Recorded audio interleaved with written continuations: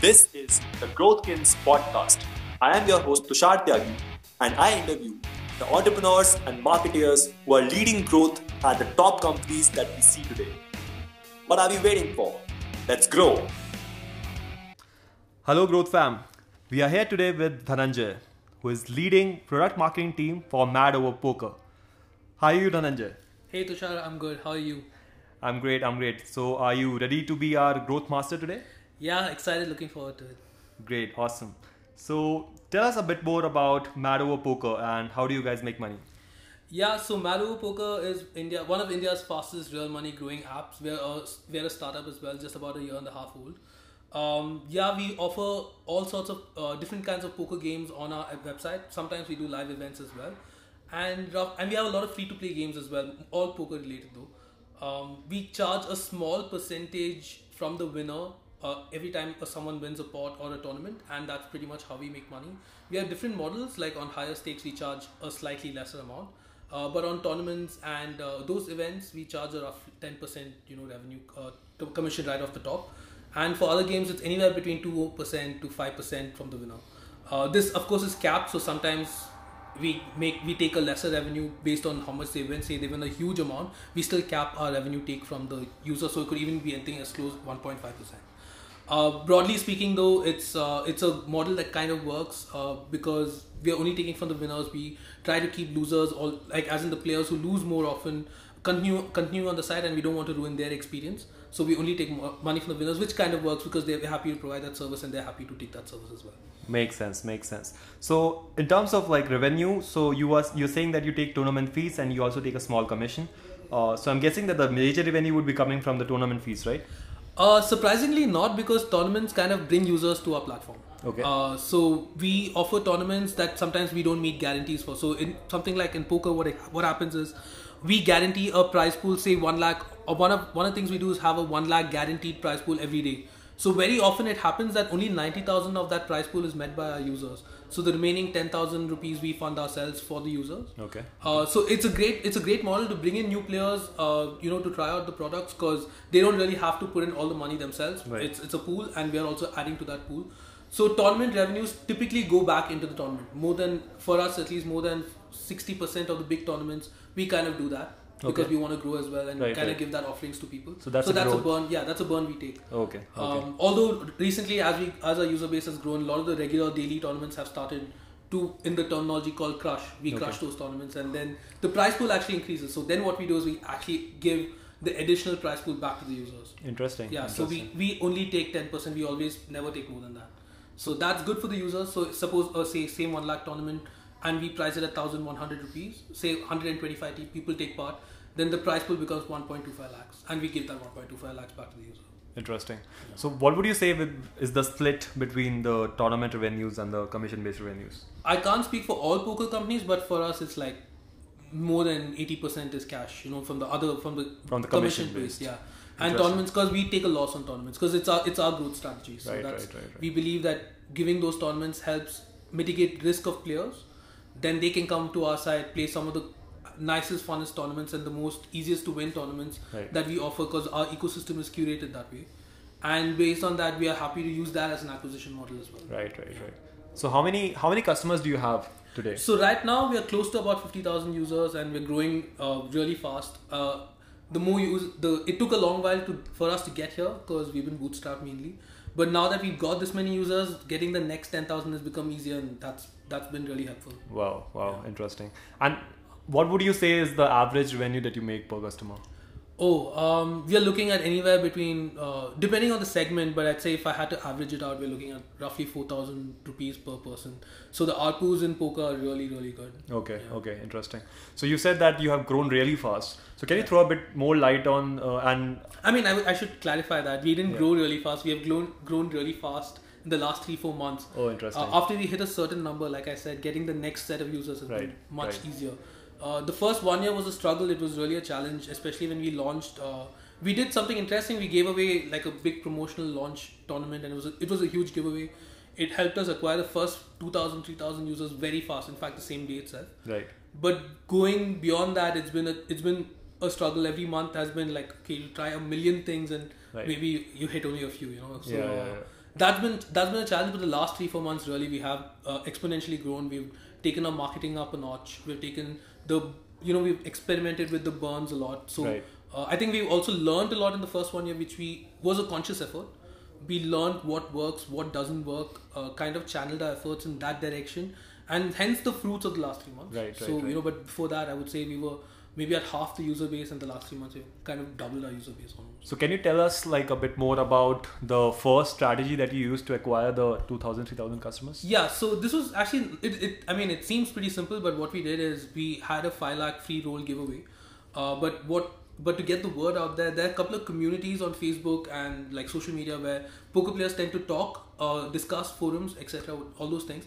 And we figured these are the real players who are going to spend money and buy our product, Absolutely. right? Like that's and we wanted to make sure that without much money we acquire these depositing players who would actually spend money on our site from day one. The problem with poker is like previously in the industry there's been a lot of cheating, scams, etc. So Absolutely, yeah.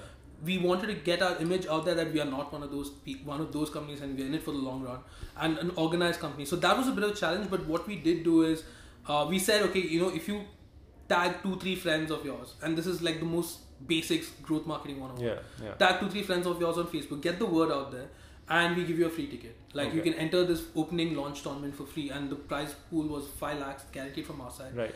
And we had about 1,300 people participating on day one, Right. which was insane. Like Right, that's right. a great, and all of them were depositing players, right? So initially, like that ratio of like having users to depositors was insanely high for us, and that kind of helped us create the runway we needed to survive the first 4 months, the crucial phase. Interesting. Good thing though, our product was completely fine. We had no issues with the launch. I think the tech team did a fantastic job there. So all those things kind of helped create that trust. And once they kind of trusted us, by around month 3, you saw people kind of saying like other people were talking to other people. They're like, oh, this is a new company, Maru Poker. Should I put money there? And they would say, yeah, it's fine. These guys have good support. They'll cash you out. The winners, there's no delays. So we kind of focused on those things first just to establish trust. And I think that really helped us catapult to getting more depositing players. So in summary, like you just identified the kind of players who would actually adopt your app in the beginning, and then ask them to share it with their friends. And not just share it with their friends. It was more like what we needed to. Yeah, what we needed them to be is our evangelist. Yeah. In that space, because it's a very small circle, at least this community of players. Right. And if we lost it there, it would have been very hard for us to win. So the first 3 months, we really focused on making sure that even though we made mistakes, 100%, we made definitely a lot of mistakes, but making sure they had great support. Like I was on probably speaking to the first 100 users myself. Right. And then like making sure like their accounts, their balances, their money, if they won something, they received it in 24 hours, even though like sometimes it drained us out completely. But what that helped us do is then they were like, yeah, you guys can trust them. Yeah. Because the missing thing that we identified in the whole poker community was trust. Right. There's been a slew of companies that joined, stayed for 6-7 months and then went away. Like in fact, taking other people's money, not returning their deposits back. Yeah. So once you have identified that issue and we decided that would be a launch, we would solve that. We would create that factor. Then the first real players, the hardcore players came in. Right. Then it was just about like really Right. going. So basically the problem was trust, and you tried solving it initially the hard way. Yeah. You actually talked to everyone, and and it's important because like when we realized we were making so many mistakes in the start, like our product lineup was so off. They didn't like it. No one really liked it, and we realized that and in fact one of our customers told us, like, he's like, dude, I've been I knew him from before, but he told me like, hey man, I've been in the industry for a while. You guys are going to burn so much cash, it's not going to work. I would suggest, and in fact he gave us like a really cool set of things to do, and it worked. I mean, it was just listening to a lot of feedback, getting a lot of stuff done, and it was great. Like we learned a lot, made a lot of mistakes. Our lineup from day one looked entirely different on day 90. It was completely different, but it was basically that first core 100 users who really thought we could do something, Right. who were really talking to us. And I don't know what motivated them to talk to us, but they did, and we really took their advice on board, and like that 100 became 1,000. Awesome. And what is it that you're doing from these last 3-4 months that has really been working for you guys? So we were able to raise a small amount of capital, like pre-series A, and that really helped us do some of our paid marketing approaches. Like, and we've been experimenting, say, for the last 1 year, like different approaches, what we should do, what we can do, what workarounds we have. So like poker is not allowed on Facebook and Google. It's banned by their policies, not banned by the government. But we had to find workarounds. Okay, how do we reach people? What's more effective? Like simple tools like email being used more effectively really worked for us. Can you give an example for that? Like one of the things that the industry wasn't really doing is so poker requires a lot of hand holding. Traditionally, India is more of a rummy. We prefer playing rummy and teen patti. Poker is not very far from teen patti, but like once you add the different cards and certain elements of betting, the rounds of betting, it becomes more skillful, and then that the conversion is hard. Right. So a lot of our content was geared around teaching people how to play, and in fact we grew our sales team by like 2x. Like we had 3 people and we made 6 to 7 people, and then initially all they would do is, and we didn't give them any SLAs. All they had to do is teach people how to play basic poker. Okay. And we would convince them to just like, okay, try our free game. There's no harm, no loss. Right. And once they did, then the journey began for them. So like, again, it was, I think with poker, once you realize you're in a slightly niche business, the hand-holding becomes, and the education becomes really important. Right. We tried some other stuff which really works, like in India, vernacular really works. I think if you are in growth marketing, you should have realized this by now. If you're not in the regional languages, you're losing out on a huge audience. Right. So I think there are a lot of unexplored channels, like, I mean, TikTok was there. ShareChat. ShareChat. Like these channels traditionally marketers don't use because it's under the assumption that, hey, the volume, every one of these guys are on Facebook anyway, so we'll just target them on Facebook. Right. But actually, like, once you realize that, okay, you need to start, like, I think we need to start thinking beyond this. And as a startup, I know everyone has bandwidth crunches, so you make decisions either way. But I think it's worth doing that trade-off here and there, at least occasionally, to reach out to these people in their language which they're comfortable in. So when did you start Vernacular? We haven't gone full-fledged into Vernacular, but we have done certain events and campaigns in Vernacular. Again, that was in the last 3 months. And we were in the like a lot. Yeah, and it's proved it's been great for us, because like we've been talking about it for a long time, but we're like, okay, let's tap out this audience first, let's tap out that first. So it was done more of an experiment, and I think it worked to a large extent. I can't say it was 100% successful, nothing really is, but it did give us very promising results to definitely explore it further. Interesting. And in terms of funding, you were telling me earlier that you had an interesting story about the pre-series. Yeah, actually, so one of the things that we realized is, and this comes from our founders as well, they have a little bit of background in blockchain. So 2 of our founders, in fact, are part of a blockchain company as well. They founded that company as well. So using their experience, we did an ICO, which was an initial coin offer. Which was it was very crazy. Like the whole market is very different there, and we in fact did have a blockchain gaming solution for a while, and we still do. It's still under development. So is it the part of Madhu Poker? It's part of Madhu Poker. It's something that we plan to introduce. Like I don't think it's ready yet. It's good, maybe 1 year away to like get the tech ready and all of that. But yes, it's but what blockchain and the ICO market allows you to do is kind of raise funds first before having a product. Right. Although that's not true. Literally 3 months since we did it. Right. The market in blockchain changes really fast. But while we were there, we were able to raise about 2 million, I would say. Oh, wow. But then the price of Ether dropped drastically by half, so that 2 million became about $1 million. So we used that to like build our tech team and all of that. So you had pocket aces at that time, basically. Yeah, we got lucky. Unfortunately, if we had gotten out of the market earlier, then it would have been more money. But I think that happens. You can't avoid that stuff, and you can't predict the blockchain market. It's super volatile. And in fact, since then it's dropped even way more. So obviously you wish you could have got out at the right time, but no one really knew. So we got out when we did, which was good and bad, but it did enable us to build a tech team that we wanted. And it kind of set us up for the future, because right now as a bootstrap company we are able to sustain ourselves, but to really hit the next stage of growth, capital would be required. So do you have a token right now out in the token? Yeah, I mean we do have a token, but it's called Host Token. You won't find it because we kind of took it back. It's a lot of complexities, but we will be releasing it back to the people who invested very soon. So we're revising the value so they get more money, and a lot of complications that we're working on. Interesting. All right, so what is the next stage now? So you have 50,000 users. I think the next milestone is to double our user base immediately, because one, I think it helps our users play with more people and adds more liquidity to the poker ecosystem, which is our number one priority, because that gives the customers a better experience. Of course, it'll add to the revenue as well, but then the whole point is, because poker is completely on network effects, we need to build those network effects fast. So that would be our number one priority, getting our user base to double as soon as possible. Good thing is, because the ARPUs are so good, we can do this even without funding. Obviously funding would help, and it would make the whole process, say, from 6 months to 2 months.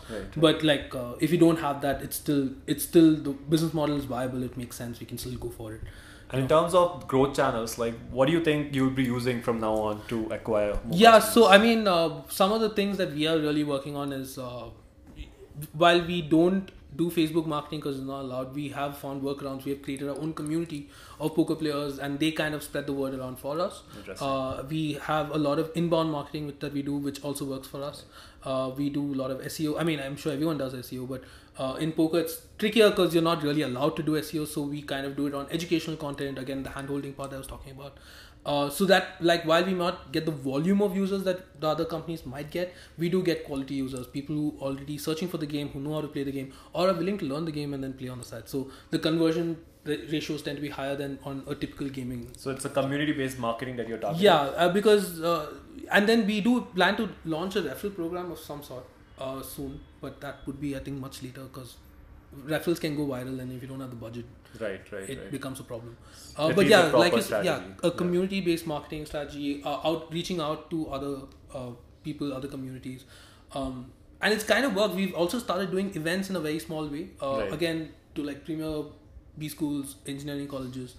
Poker tends to be an elitist sport, typically learned in a college. So we thought, why not go to the source, because these are our future customers anyway. Again, other companies are doing these things, but I think the way we have done them is slightly different. I think what's missing is that the effort and care my team gives to that hand-holding process is not really done by most companies. I've seen other poker companies, and I don't want to name names, but I've seen them do an event. There's a lot of buzz created, a lot of people do turn up. But once they turn up, there's no ROI in the way they do it. We spent a lot of time when we did the same event at the same location the next time. We spent a lot of time teaching them the nuances of the game, the difference between online and offline poker. And I think the proof is in the pudding. They still continue to play on my side. They still continue to deposit on my side. They win, lose or draw, they still play. And that's, I think, something that when we were doing industry analysis wasn't really there for the others. So I think the hand-holding part that we really focus on with the niche market is going to drive win us for growth. So what is your CAC right now in terms of? Yeah, so I mean, like I said, we're bootstrapped. We've done our channels very effectively so far, so it's really low. We're about 300 rupees right now, ballpark.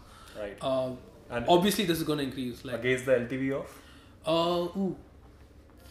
We have an LTV of what? Roughly 5.5k, I think. Okay.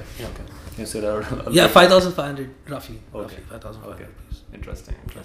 And you are of course trying to reduce that CAC a bit further, or no? So I don't see the CAC coming down. I think the CAC will only go up to some extent, because once we start experimenting with channels that may not be as effective, the CAC is bound to go up. But what we're also hoping is what we're really focusing on is now the retention. The first 1.5 years we were really focusing on acquiring users. But yeah, once we have, I think it would be ignorant for us to see our retention is good. Gaming typically has very high, very poor. What is it right now? Our 3-month retention is at 25%. Which is very low. But that's something we're actively trying to change, and it has been working. Again, a lot of focus on that. We have taken some tools to help us do these things as well. What are those tools? So we use Optimove, which is similar to CleverTap. It's a marketing automation tool. Helps a lot with the identification, segmentation, all of those things, create automated journeys. Really, really helpful. I think we're working on some tech stuff that can also help us. We still don't have push notifications on our app. That's such a huge mess. So something we're working on. So once we get that retention up, and then at the same time we kind of pull our acquisition strategies up. Then we can be quite successful. Interesting. All the best, Dhananjay. And let's wrap it up with a fantastic 4. Okay. So, question number 1. Who is one leader CEO that you are following right now? I think Airbnb just went public. Brian Chesky and his work has been really cool. I kind of got introduced to it through a podcast called Masters of Scale. So it's an awesome podcast. Yeah. Reid Hoffman is anyway a guru. Absolutely. I mean, like growth marketing guru anyhow. So definitely check out their work. I think very interesting if you're a product person as well to think Airbnb is a good model to think about products. So that's really good and experiences. Question number 2. What is your favorite tool for growth? I've been using Optimove recently and I really, really like it. I think CleverTap is a good alternative for it as well. So that's something people can explore. Question number 3. What is your favorite business book? I can't say favorite, but most recent is Blitzscaling. It's by Reid Hoffman as well. So check that out. It's really good. It's a summary of all the amazing knowledge that he's learned from Silicon Valley. Great for tech companies. But although I would say it's just the tip of the iceberg of his ideas. So if you read the book, definitely explore topics that interest you further through Google or whatever it is. Good summary of all the ideas, I would say. Okay, interesting. Question number 4. What advice would you give to your younger self? Learn how to recruit better. I think if I had a chance when I was working at TVS before this to be part of recruiting meetings or how that works or learn that, I think that's important at every stage. If you're leading any team, learn how to recruit right people. I think that's the most important thing. I think second advice would be, it's always thrown out, like I would always take someone from a recruiting perspective, even if they don't have the exact skill set. If you can identify that they're a learner, they keep learning new things, definitely better than someone who comes with a pre-existing skill set. Because these guys, especially in a startup, the early stage, the 0 to 1 stage, you need a lot of generals. Generalists. Yeah, generalists and generals who lead different things, get their hands dirty. So anyone who's willing to learn, they're the right team, they're the right person for your team. Got it. All right. So one last question would be, how could the GrowthKins community help you? One way. I think feedback.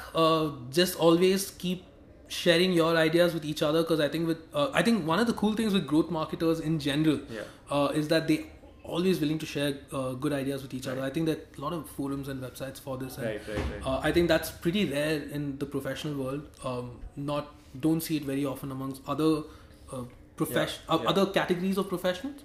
So I think that idea sharing, because one of the things that we do a lot is basically steal industry ideas from other people and try to apply it for ourselves. Right. So that really works for us. So if it becomes a platform for sharing more ideas, then share with each other, and I think that would be really cool. Awesome. Thanks a lot for coming to the podcast today, and we really appreciate your time. And I'll be back with next episode, a new founder, a new marketer next week. All right, bye bye.